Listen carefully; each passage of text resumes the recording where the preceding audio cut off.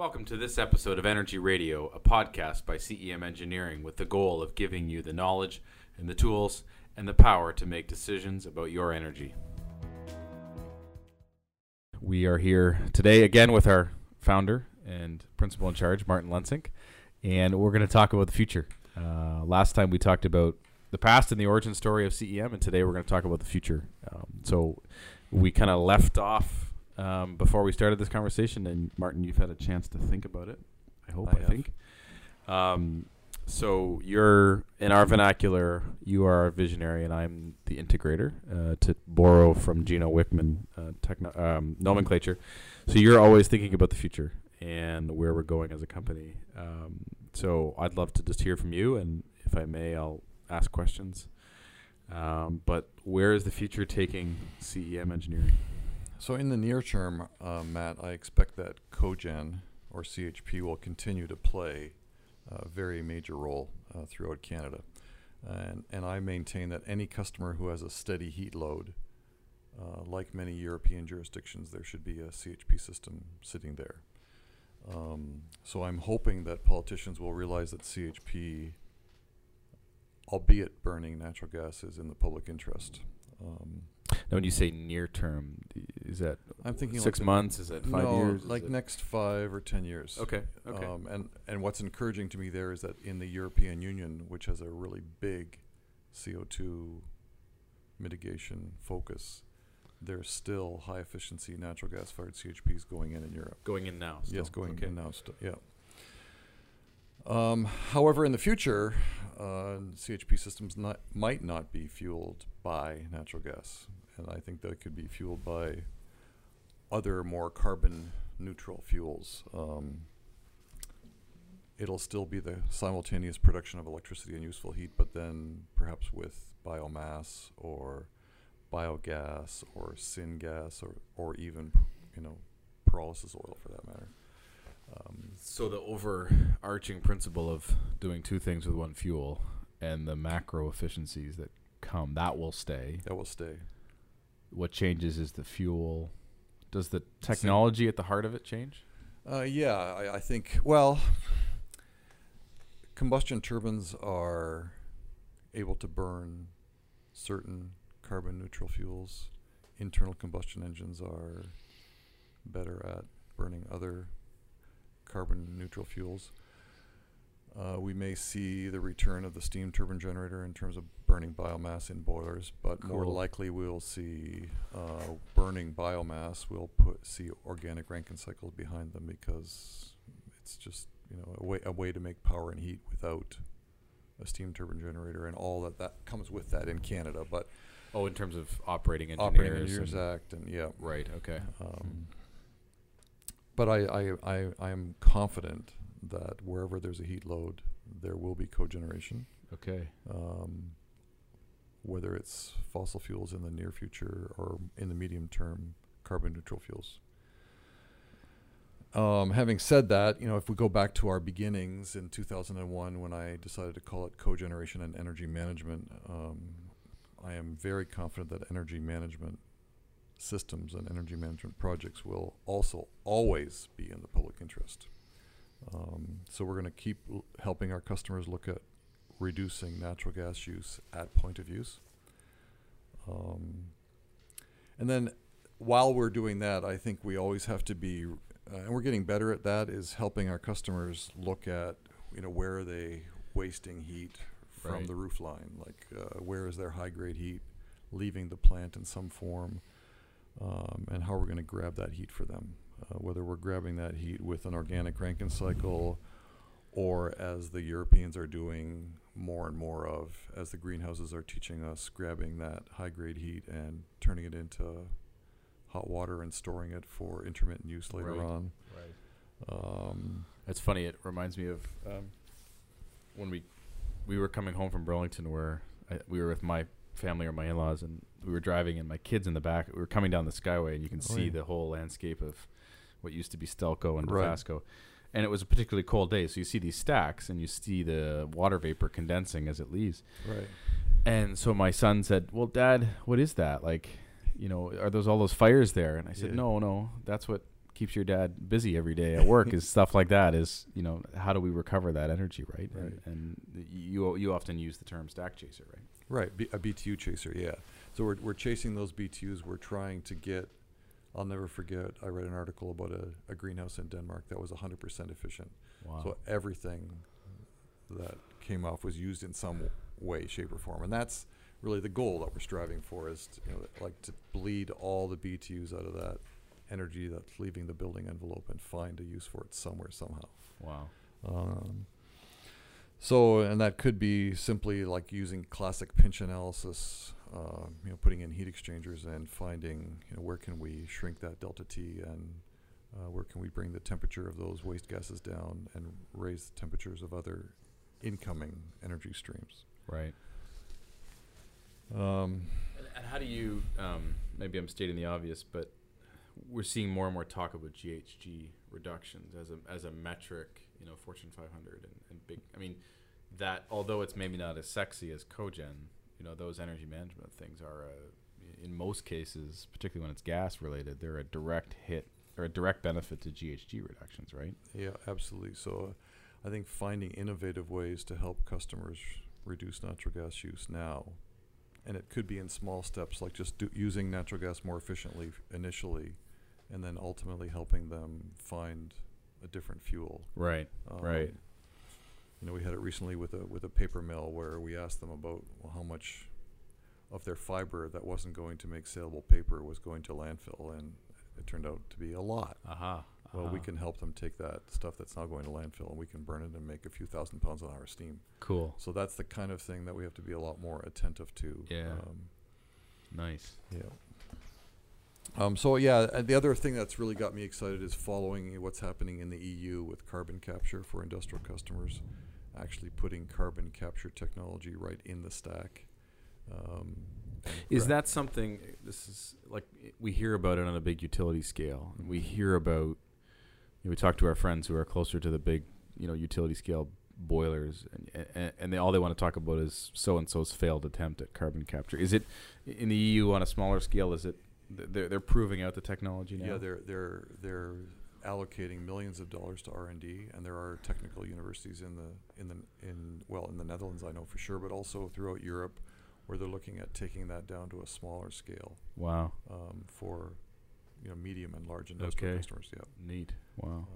So we're party to some of those early field trials of that technology, but that's coming. So cool. That's certainly, I'm hoping, in our lifetime. Wow. My lifetime for sure. Yeah. Right.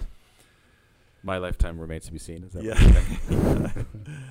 yeah. So beyond that, we're obviously going to more and more in the next few years be putting our biogas expertise to use and helping our customers who have organic byproducts turn those organic byproducts into combustible biogas. Maybe not put it in generators, but certainly making combustible fuel with it. And also helping our customers with the expertise that we have in biomass combustion.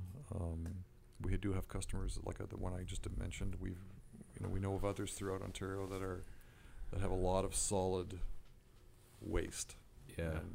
Is biome for industrials or I mean certainly not for universities but or hospitals, but does it only make sense to consider it when you have an on-site fuel source, or do those universities and hospitals that I talked about who don't have it, or industrials who don't, is it something for them to consider as well with an off-site fuel source? Well, that's a good question. So for the industrials who have a very rigorous payback requirement, right, we should be focusing initially on the ones that have their own byproduct to improve the financial. Now, in the case of public sector customers who have a more relaxed payback thing and who should be doing the right thing for the environment, they could consider bringing in wood chips to a certain distance, where the carbon footprint is not materially affected by the trucks bringing the wood chips, and that's typically a 2-hour radius from the plant. But I've been to many places where there's a public sector college or hospital on the edge of town where it makes a lot of sense to bring in. And chips. Are they bringing in wood chips that are grown and harvested particularly, or are the wood chips a byproduct from some other process? They're a byproduct from or as what I'm hoping will come here in Canada, like they have in Scandinavia especially, but also in Germany, with very orderly forestry management practices, where like it's well known that in Scandinavia even stumps that come out of the ground, they're power washed and they're hogged right on site. Right. So everything that doesn't become a 2x4, rather than let it rot in the forest, is Right. being converted to chips. So is that similar to the raking in Finland that Donald Trump was talking about? Like that's good forest management. When the fires happened in California, he talked about how in Finland they rake their forests. I've been in forests in Germany, and it's just stunning how completely clean they are. Wow. You don't see anything laying in the forest. But now those chips in Germany and throughout Bavaria and Black Forest are extremely valuable, because they have an aggressive carbon regime there, and so the chips are worth something, and it's worth going into the forest and having an ultra clean forest and pulling everything out of it. So do you have a sense for at some point the price on carbon will get there where Right. that will? Do you have a sense for, is that $50? Is that $100 a ton? Is it? That's a good question. I think when it starts to go up above 30, we're already starting to see bringing in maybe not purpose-grown Okay. energy crops, but certainly incenting woodlot operators and forestry management firms, and especially people who have access to crown lands, to go in there and haul and hog and transport. Wow. We think about that area around Algonquin Park. There's just there's like 1 million tons a year in that area. So that takes leadership from government, and I'm hoping that we're going to see some leadership from either provincial or federal government. Cool. And I guess the last area that I'm really excited about is renewable thermal, where we're generating useful heat from renewable sources, not necessarily renewable power, but renewable thermal. So the Renewable Thermal Collaborative in Washington that started up, I'm really excited that we're part of that as CEM, Okay.